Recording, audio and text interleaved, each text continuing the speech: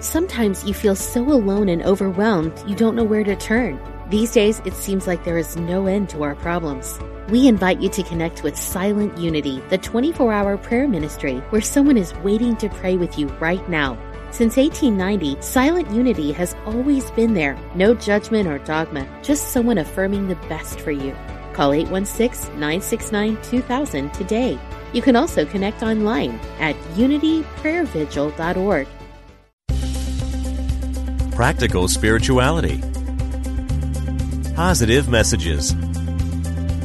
This is Unity Online Radio, the voice of an awakening world.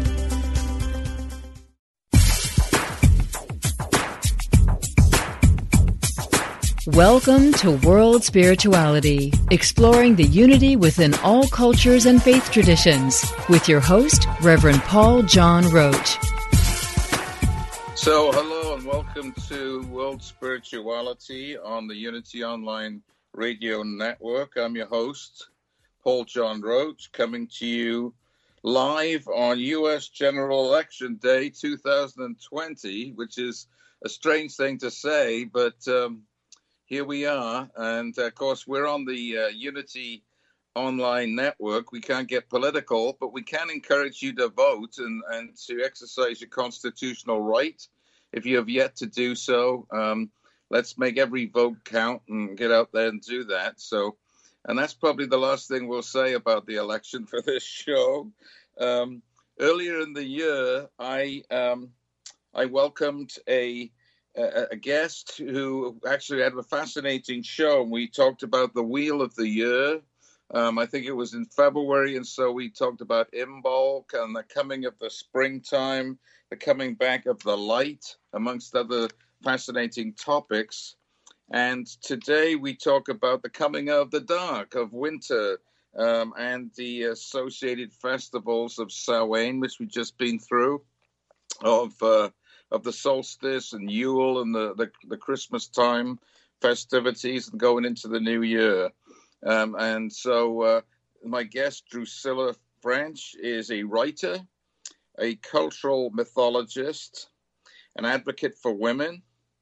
She founded the Foundation for Mythological Studies in Santa Barbara, California, and has written many articles in the fields of conflict resolution, depth psychology, and postmodern archetypal psychology. She covers a lot of ground. She's also the author of 2 novels. So it's, again, a great pleasure to welcome Druscilla French to today's show. Welcome. Well, thank you. You certainly have covered a lot of ground, haven't you? But I guess they're all interrelated in some way, and centered around that idea of archetypes and mythologies and the way we approach life, and that fits in with the way we approach women as well, and approach different cultural norms, right? And the Wheel of the Year is a fascinating one. I think that goes back many thousands of years, of course, and it's linked to Mother Nature, right? So it's something that's relevant to us all. You know, if we're living on this planet, we're involved in the Wheel of the Year, yeah? That's right. It's grounded in the seasonal changes with the notion that with each cycle of the year, there's also a cycle in each individual lifetime, and that there's appropriate activities for different parts of the year. So we are going into, as you said, when I last spoke with you, we were entering into the time of longer and longer days. Now we're entering into shorter and shorter days, and that sort of alters our perspective on who we are and what we're about. So it's a time of... Go ahead. Sir? It's a time of harvesting, in the sense that it's a time to stop and look back at a year and go, what did I create this year? What did I do with these 12 months? And certainly this has been a very strange one for most of us, because we didn't do the same things that we normally do. In fact, a whole lot has happened since I last spoke with you, or hasn't happened, as the case may be. I went in March to McLean, Virginia, where my husband and I have a home, and stayed there until just recently. So we just kind of watched the seasons come and go in the backyard with very little going on in terms of business or work or family or any of those things that normally occupy our time. So I guess if we're looking at what was the cycle of 2020, it's certainly been an odd one, hasn't it? Absolutely, yeah, and it's caused us to, in many ways, shut down.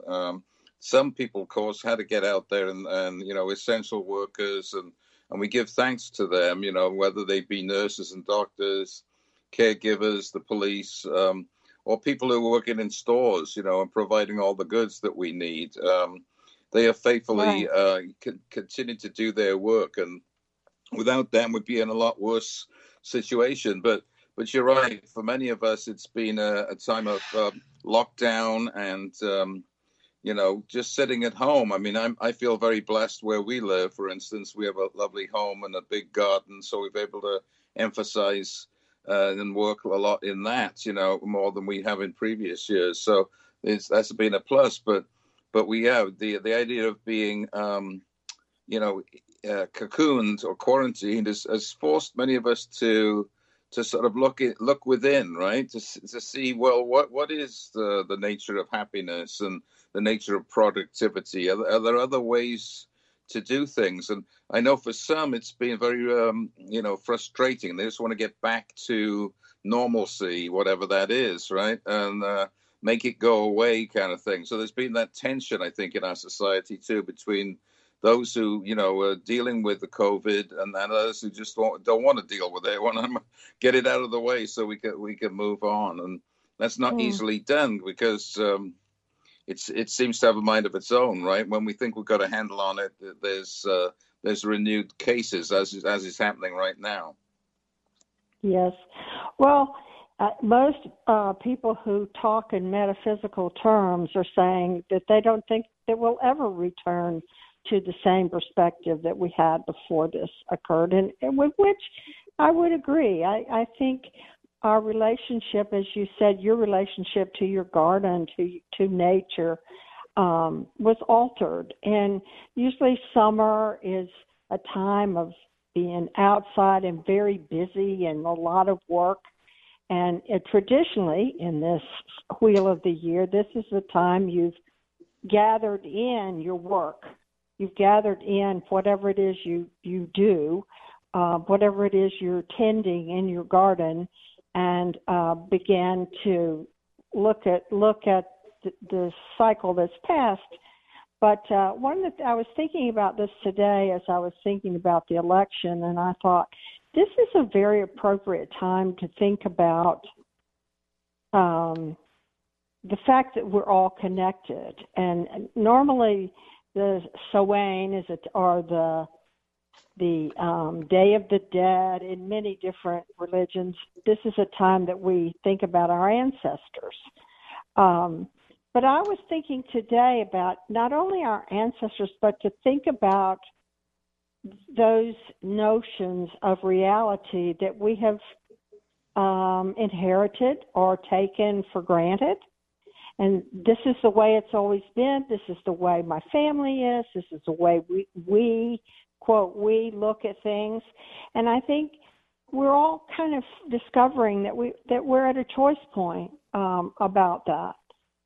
Do we look at the world through the filters of our family or our nation or our tribe, our culture, or are we being driven to look from a different perspective and make a choice about that?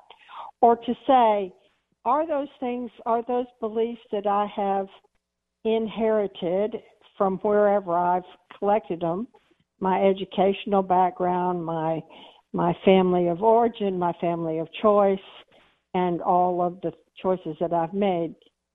How do I feel about that? And do I want to continue in that vein, or is it time for a new perspective? And I think today's a very good day for doing that.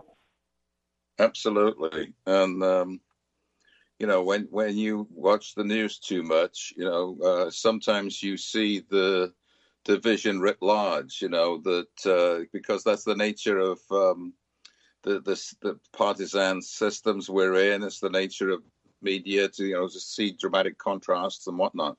And some of that may be true, but some of it may be not so true as we think. That there is a commonality that hopefully we can emphasize, right, rather than division. And that's it's differing viewpoints is healthy, but when it becomes anger with one side or the other, then it's not so helpful. And case in point, I was driving with my wife down the highway yesterday to visit our children and one of our grandchildren, and car broke down, and we had it towed, and everything's fine now. But we were dislocated on the highway for a while. And we were noting we had like 5 or 6 interactions with different people.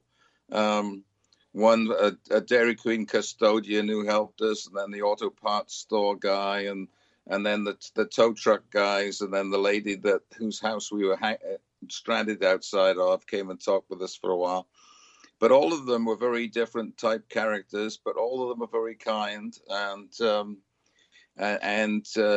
down to earth, ordinary folks. And it was quite inspiring, actually, that we're stranded in the middle of, rural Texas, and all these people are, coming out from their various places of work or whatever, and sharing a moment with us. And it was very heartening, actually. It was heartwarming, that there wasn't any enmity. There was just people talking, and we share so much more, I think, than divides us.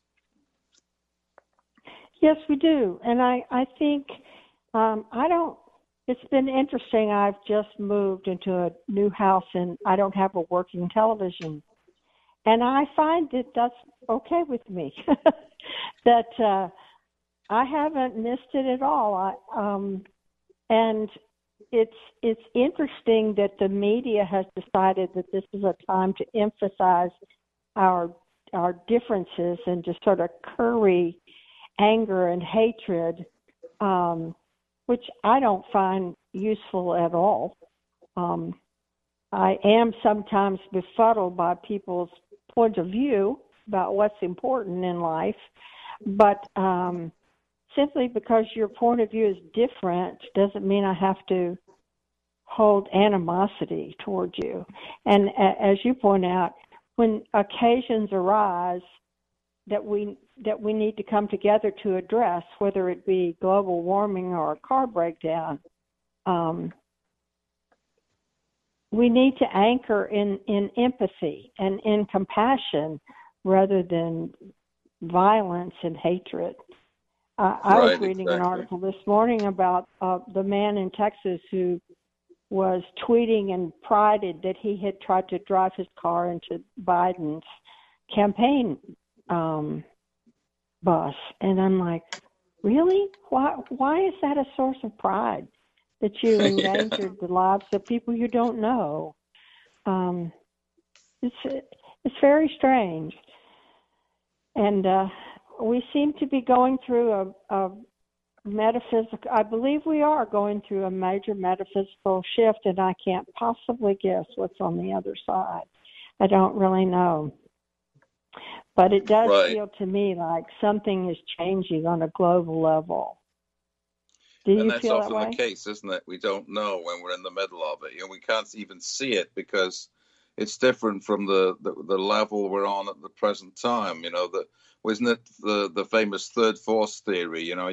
Who was it that said you can't solve the problem at the level of the problem, and you have to go to that third level, which is a completely new understanding, right? And you have to faithfully pursue that, really, because if you get stuck at the level you're at, you may self-destruct. You find it overwhelming. So we have to keep the faith. Mm-hmm. Mm-hmm. Well, I think. So as we go into this season,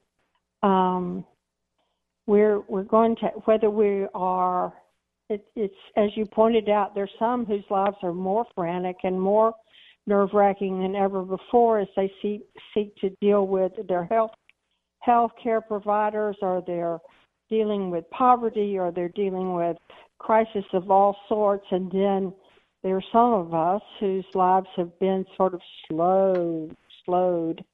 And yet, you know, all of us still have a choice day to day about do we live each day in a place of fear, or do we live it in a place of gratitude and a recognition that what we do in our time on this earth does in fact carry forward, and that's part of the notion of ancestry, is not just what has come before you, but how you're performing, what you're doing in this lifetime, and recognizing that its energy moves forward.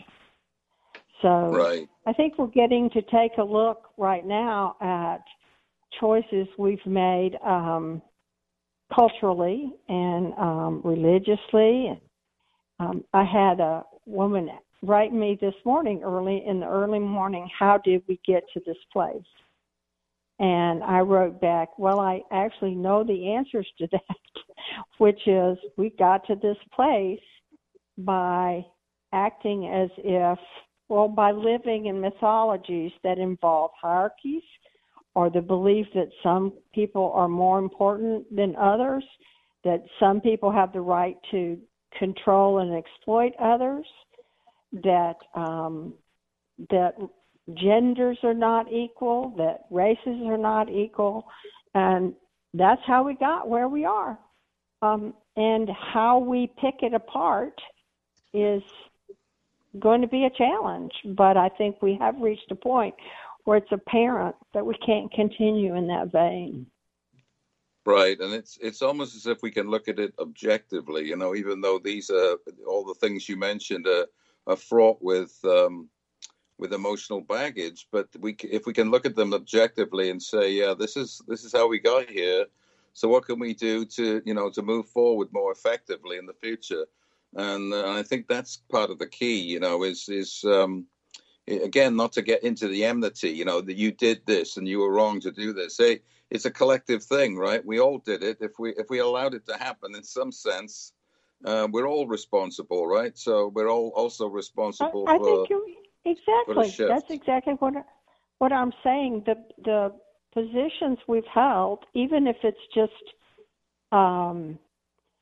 because in my family, or because I'm white, or because I'm a Texan, or because I'm a Southerner, or because I'm an American, or I think usually this is the time of the year that we think about the spectrum we live on, those who have come before and contributed to our lives and made us who we are.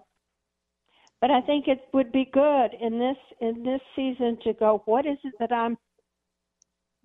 it that I stand for, and in what way am I being, and how will that move forward? Right. How will it move forward? Am I teaching? Am I being a person who is elitist, or am I being a racist, or am I being a sexist, or am I in any way being something that I don't want to go forward in our world? And I always, when I work with people, I always emphasize their ability to make a choice. And it's very interesting when people resist me and want to argue with me that they don't have a choice. Because I'm like, why would you not want a choice? Why would you resist the notion that you have a choice? Because you do. You do have a choice about what you carry forward. And just as you know, I have a choice whether to watch hatred on TV or turn it off. I have a choice whether to assist the person whose car broke down on the side of the road. You know, we're all having lots of opportunities these days to help people who are in trouble. Absolutely. Who are, because there's so many people in trouble, and that is has been kind of a good opportunity for me to have a chance to show compassion and generosity toward people who need it. Yes. Well, I think people don't want a choice sometimes, because then that means they're going to be responsible for something, and they don't want the responsibility. You know, it's better to be a disempowered victim than somebody that has to take responsibility. And I think we've all been there in different parts of our lives, and we've realized, hopefully, that that's not really helpful for us to be a victim. And but it takes courage to take responsibility, right? And to move in a healthy direction in life, and often we see things in terms of them and us. So if I give my power away to them, they're going to be able to control things. But on the other hand, if I have power, then what am I supposed to do? So it's a strange little counterintuitive way of approaching life sometimes. We're our own worst enemies sometimes, I think. I'm sorry, say that again? I said we're our own worst enemies sometimes. Oh, we're our own worst enemies. I suppose that's true. But, if you don't recognize that you have a choice, it doesn't alter the fact that you have it. You still have it, and you're still accountable. And it's this notion of victim is a challenging one, because we are looking at situations where lots of people are dealing with things that are not of their creation, in the sense that they caused it, and yet deciding to live your life in the archetype of victim is the most disempowering archetypal choice you can make. Right. That's the most disempowering myth you can live in, is I have no power over my life. And I don't ever advocate it, even though it's quite possible for us to live with compassion for people who are ill or impoverished or going through terrible challenges right now. But to say, well, you can't help it and you'll never be able to have any control or any power over your life is just not a position I'm willing to support. Right.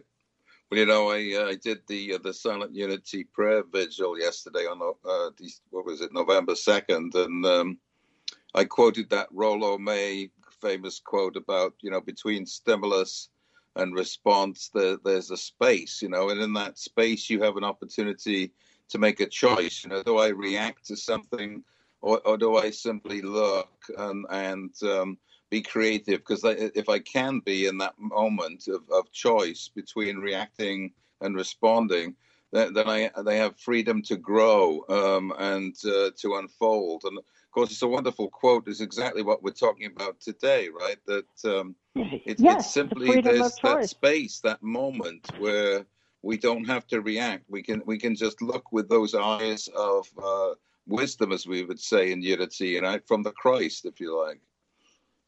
Yes, or I think that's what I talk about. There's a higher power, and it's in however you interpret that higher power. That's that moment when it speaks to you, and it's present, and you can listen or you can choose to ignore it, but it's present. And so, some people call it the Christ in you, and some people call it other things, but it's a sort of universal opportunity there for you to go, is this who I want to be before I drive my car into the bus, or before I stop and help a stranger whose car is, maybe they have a sticker on their car that is not the candidate I support. Would I stop? Would I not stop? Yeah. Hopefully we would. Yeah, you have it's always there. Right. We hopefully And all going to be Mr. Rogers and help people, no matter who they are, and he's a very good example, I think, of this caring response, right? To look for the helpers. Whenever there's a tragedy, he encourages us to look for the helpers, because there's always somebody around willing to help. right. And then that's the joy of existence, I think, is that even in the most mean situation, that there is compassion, that there are people who are willing to care, and not in overly elaborate ways, just being simply there for someone. It doesn't have to be a big deal. It's just kindness is better than the other alternative, I guess we could say. So yeah, all right. I'm with Druscilla French. We're talking about choice and seeing beyond what's right beneath our noses or in front of our eyes, seeing a greater opportunity even in difficult times. And we've been particularly focusing on the idea of dealing with 2020 and COVID and some of the stresses that has engendered in us. When we come back, I'm going to talk about how we resist the darkness, and we don't really need to do that. I know Druscilla is going to show us ways that it's not an enemy. It can be a comforting thing, this darkness. So join us after these messages from Unity. And again, thank you for tuning in to this show and all the other shows on this network, The Voice of an Awakening World, on this very interesting day, November 3rd, 2020, Election Day in America. Join us after these messages.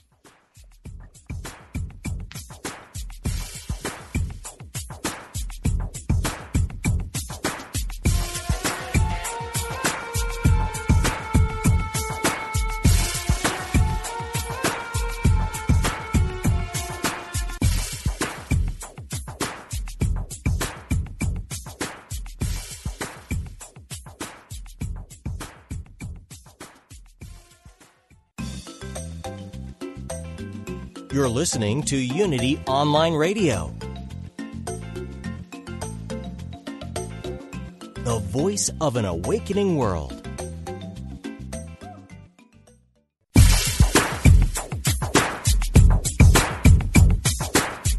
We now return to World Spirituality with Reverend Paul John Roach. All right, welcome back to today's show. I'm with Druscilla French. We're talking about the Wheel of the Year. And we're talking about deeper aspects of the Wheel of the Year, how we make choices, how that influences the landscape, a psychological landscape of this planet, and actually all the other landscapes, depending on the choices we make, because we're in a time of choice points in terms of how we treat our planet here. So that's very important too. And I know many people are into the Wheel of the Year, very connected to nature, because as we referenced earlier, it's about the seasonal changes and the movement of the powers and forces of Mother Nature throughout the planet that we have, which is our home. And so we want to maintain and nurture that planet and Mother Earth and all the amazing diversity of the planet. And sometimes we haven't done such a great job of that. And we hear these reports of the die-off of a lot of species and diversity since 1970. We've lost 65%, I think, of the amount of animals and plants on this planet, which is disheartening. So that's a huge issue right now. One thing that we fear, I think, is darkness, right? If you read a lot of biblical texts or other Bibles or other cultures, light is incredibly important as an image and an archetype. But darkness is often seen as, evil or destruction or whatnot. But dark doesn't have to be like that, right? Divine dark is a creative place as well, right? The subconscious, the deep within of things. It can be a divine darkness. Yes. That notion of darkness being evil is a purely monotheistic construct, and it's not something that the Celts would have considered. This, as we enter in the time of longer and longer nights, if you think about a world where you didn't have electricity and you didn't have central heating and air conditioning, but in fact your days were structured around how much daylight you had, and you have longer and longer periods of time when you are in darkness and you don't have a lot of tools for driving it backward. How do you relate to that darkness? The notion that it's evil is a purely, well, it's just a construct that I don't hold with. It is, in the first place, it's not an on and off switch. It's a process by which the day dies and the dawn comes, and there are many hours. What do you do with them? And as you reached a point in the agrarian cycle where you had butchered the animals you were going to butcher, and you're trying to keep the others that you want to keep alive, and you have gathered everything there is to gather in terms of animals and plants, and you're dependent upon, did you do it well enough to get yourself all the way till next spring? And so part of entering in the darkness is a kind of self-assessment, but it doesn't have to be unkind. It can simply be mindful. It's not a judgmental process so much as it is a mindful process of, how am I doing? Am I being the kind of person that I want to be? Not am I successful or am I doing well in the sense of, am I making more money or becoming more prosperous or do I have more power? But there is an opportunity in the darkness and in a kind of time when you are less frantic and probably in more stillness, to go inside and say, who am I being the person I want to be? And we were talking about the notion of ancestry is not only those who came before you, but who are you and how will you be as time marches on and you're not with us, but what do you leave behind? We were talking at the break about some of my ancestors that I finally reached a point that I decided I didn't want to believe anything they had encouraged me to believe. That's the power of choice. To go, I don't believe I don't believe that women are inferior to men. I don't believe that one race is superior to the other. I don't believe a lot of things that my ancestors held to be true, and certainly my children and grandchildren will have that option themselves.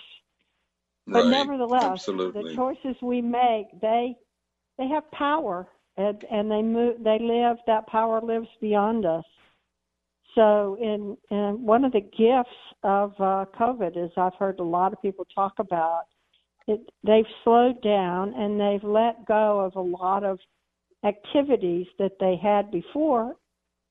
And it opened the door for some mindfulness that they might not have done. My husband didn't watch thousands of hours of football. So he read a lot more books.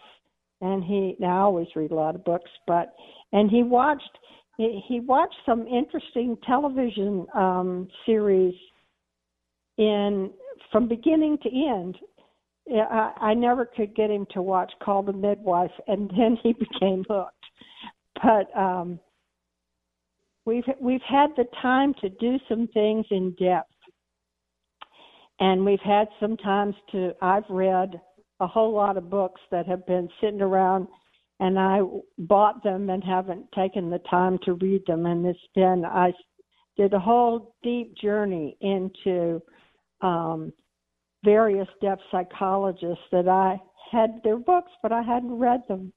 And it was a great experience for me in the spring and all through the summer, to just have the luxury of reading one after the other and watch the evolution of their thought.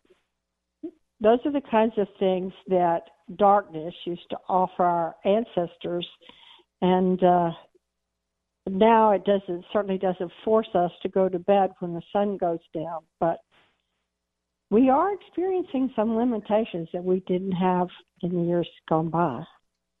Right, and it's sort of symbolic of that dark downtime, isn't it? You know, in that sense, that things have been switched off, if you like, so that we can do something else. And I know, for me, it's been a welcome respite from all the activities we usually fill our lives with, and just not going out to eat, for instance. I don't think I've been out to eat more than once or twice in 9-10 months now, and I haven't missed it. You know, I've cooked a lot at home. I've enjoyed that, and I realize how much of my time I'm filling up with things that I don't really sustain me deeply. And I've had more time to read and just to be with my wife and enjoy my garden, enjoy the eternal verities, if you like, rather than the transient things. And I think going into that time is, could be very fruitful in that regard.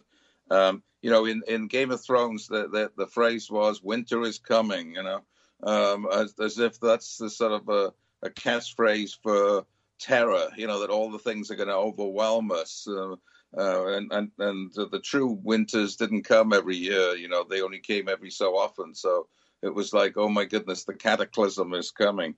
But really, I don't see it quite like that. I see it as a enfolding presence, this darkness, that it's like when we turn off all our lights or a power outage happens, we suddenly see the stars like we haven't seen them for generations. And so the darkness yields up some blessings, right, that we didn't see that were there.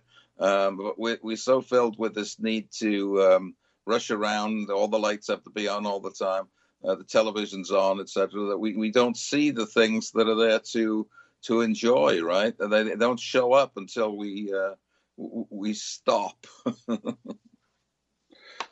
Yes, one of the notions I've been playing with is what happens if you stop looking at things in terms of dualities, and rather look at it all as a continuum, and also stop valencing, saying, well, this is plus and this is a minus, and dark is bad and light is good, or light is bad and dark is good. What if we just stop that and recognize that those kinds of judgments are arbitrarily assigned and have no real significance.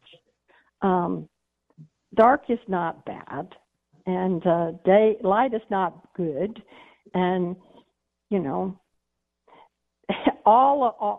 I think that in the evolution of consciousness, binarisms are now supposed to be handled by computers, so humanity can move along beyond it and see a reality that isn't separated into plus and minus because it's fallacious thinking.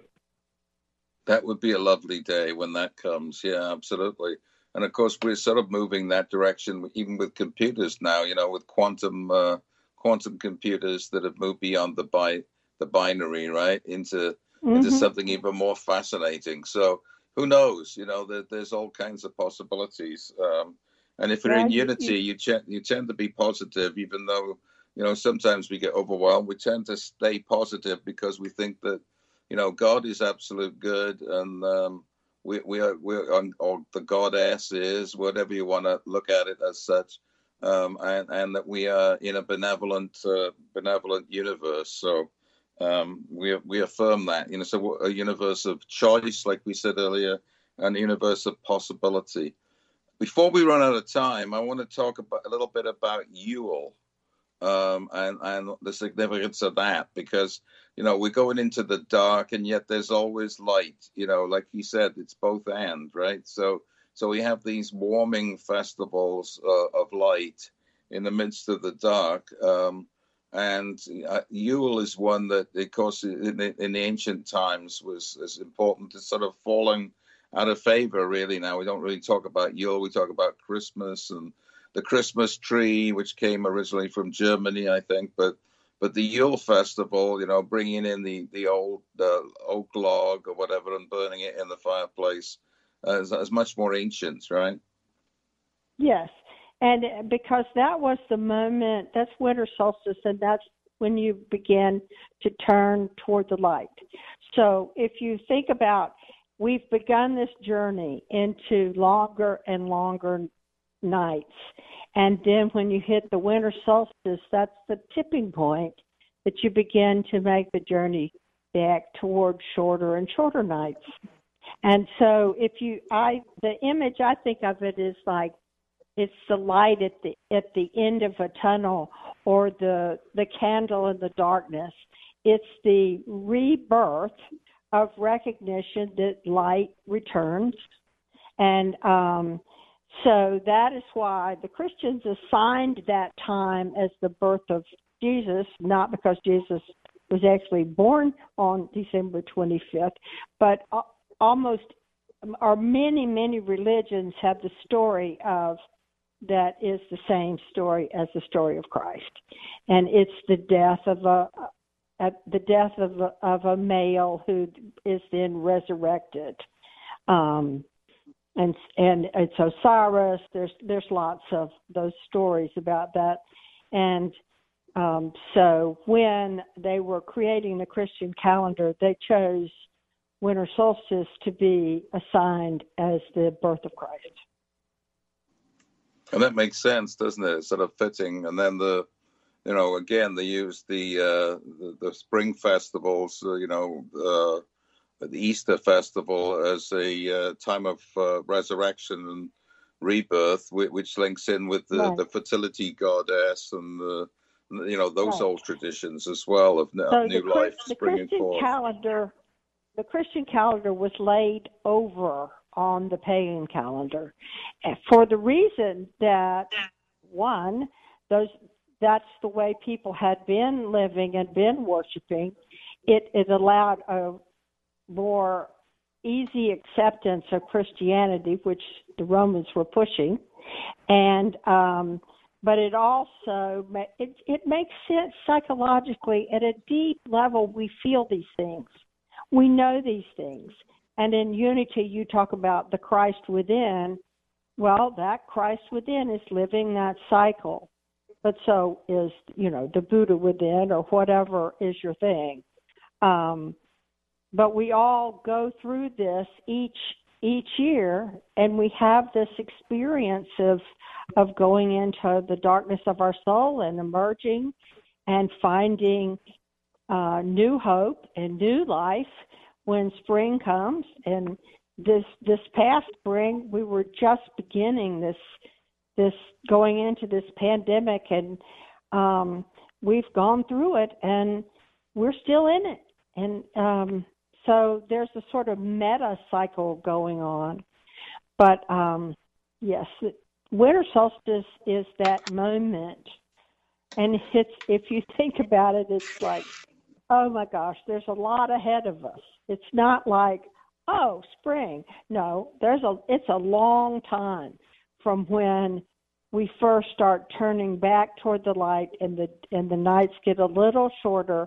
There's still a long, long time when it's very cold, and the food is getting less and less, and it's less and less interesting, and there's nothing fresh to eat.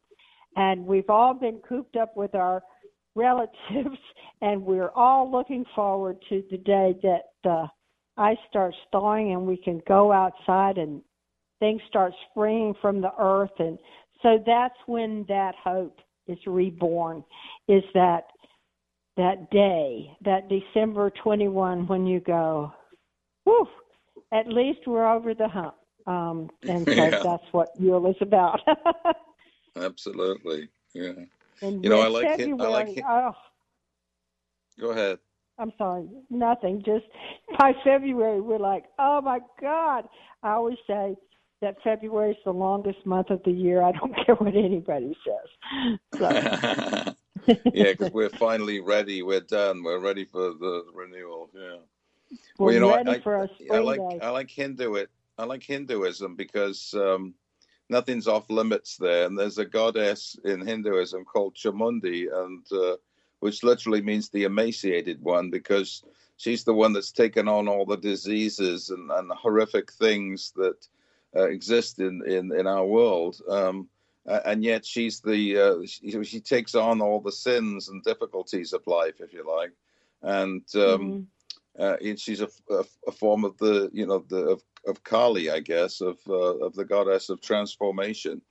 Anyway, there's a novel by the great Japanese novelist Suzaku Endo called Deep River, and it's set in Varanasi. And in it, some of the characters go down into the dark of this temple to Chamundi and have a transformative experience, or an epiphany down there. Different ones. Everybody has a different view of this goddess. But I thought, there we're confronting. We're not shying away from. We're confronting the difficulty, the sadness of things, and yet seeing it as an opportunity for transformation. And to me, that's writ large. What we're going through with COVID. Is this idea that yes, it's scary, and many of our fellow compatriots are dying here of this disease, and yet in the midst of it, there's an opportunity, as we said earlier, to discover something new. That things will not be the same. So I like that idea of embrace. That we're not put, as you mentioned, it's not a question of light is good, dark is bad. No, they're equal partners in our journey to understand things more fully. Right. And yes, and it's a challenge to embrace something like the global issues we're facing or the pandemic. But it is what it is. We have it.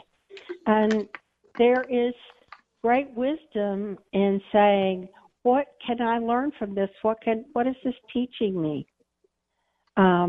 Because to label something, well, this is evil, this is wicked, or even worse, to project onto others, this must be your fault. This must be the fault of our ancestors, or this must be the fault of those people. Certainly not me. We've talked about the issues of responsibility and accountability. There is this desire to project onto others that whatever we're experiencing, if it's unpleasant, it must be someone else's fault. But that too is fallacious thinking. You have to be in it. You have to be in it now. Be here now, as you say. You have to be in it.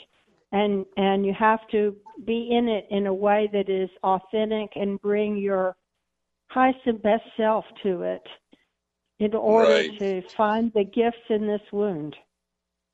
Absolutely.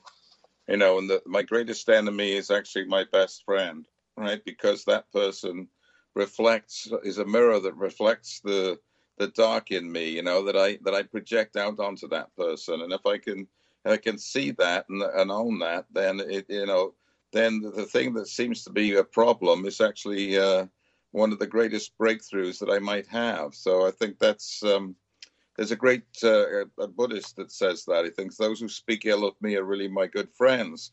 When being slandered, I cherish neither enmity nor preference.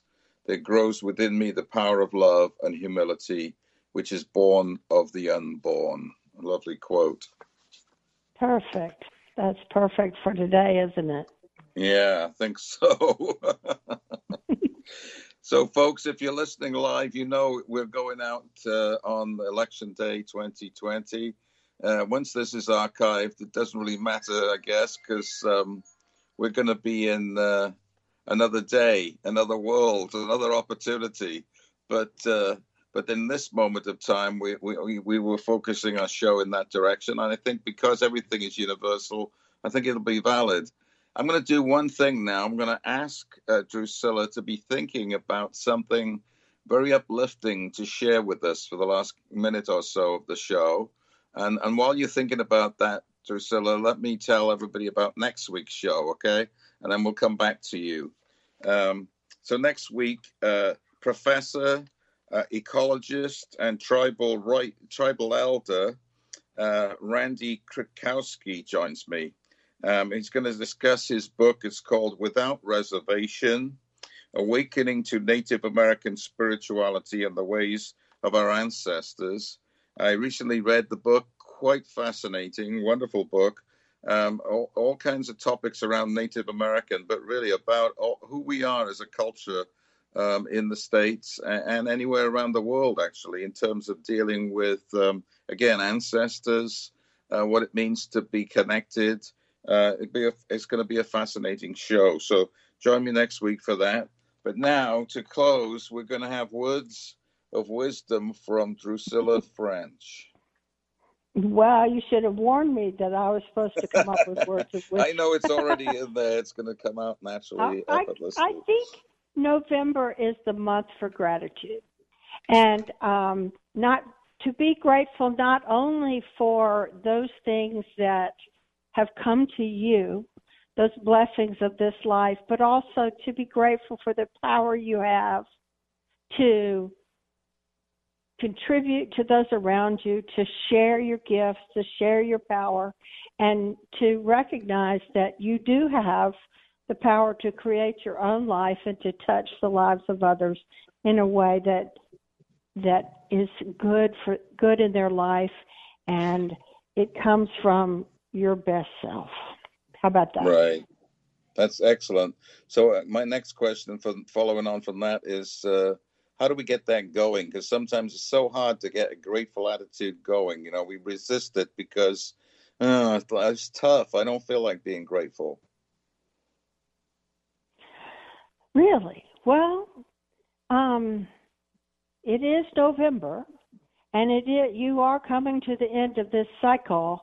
And if you're not hungry and you're not on a ventilator, it seems to me like, and you're not watching your bank account completely drained and wondering how you're going to stay in your apartment, then there's probably space for gratitude. And if you are one of those people, or you know one of those people, then you have a real opportunity to help somebody. Yeah, very good. The good way to find gratitude is to give it away. Yeah, there's a choice again. You know, there's always, looking out from my window right now into the blue sky and thinking how beautiful this fall day is, you know, and it's given freely to me by Creator, whatever. And that's a blessing. That's something to be grateful for right in the midst of whatever else is going on. So, yeah, there's always that opportunity. Folks, thanks for listening today to our show. And thanks again, Druscilla, for being such a great guest. Wonderful insights, good advice. We really appreciate you being on World Spirituality. It's my pleasure to speak with you. Take care, folks. Keep the faith. Stay safe. And we'll talk to you next week. Bye-bye now. Bye.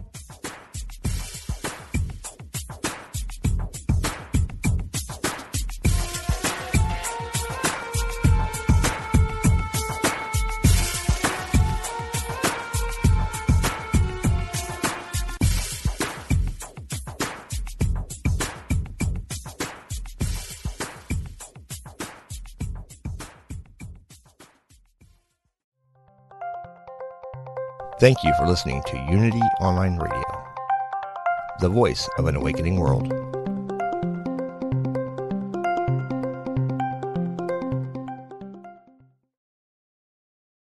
Sometimes you feel so alone and overwhelmed you don't know where to turn. These days, it seems like there is no end to our problems. We invite you to connect with Silent Unity, the 24-hour prayer ministry where someone is waiting to pray with you right now. Since 1890, Silent Unity has always been there. No judgment or dogma, just someone affirming the best for you. Call 816-969-2000 today. You can also connect online at unityprayervigil.org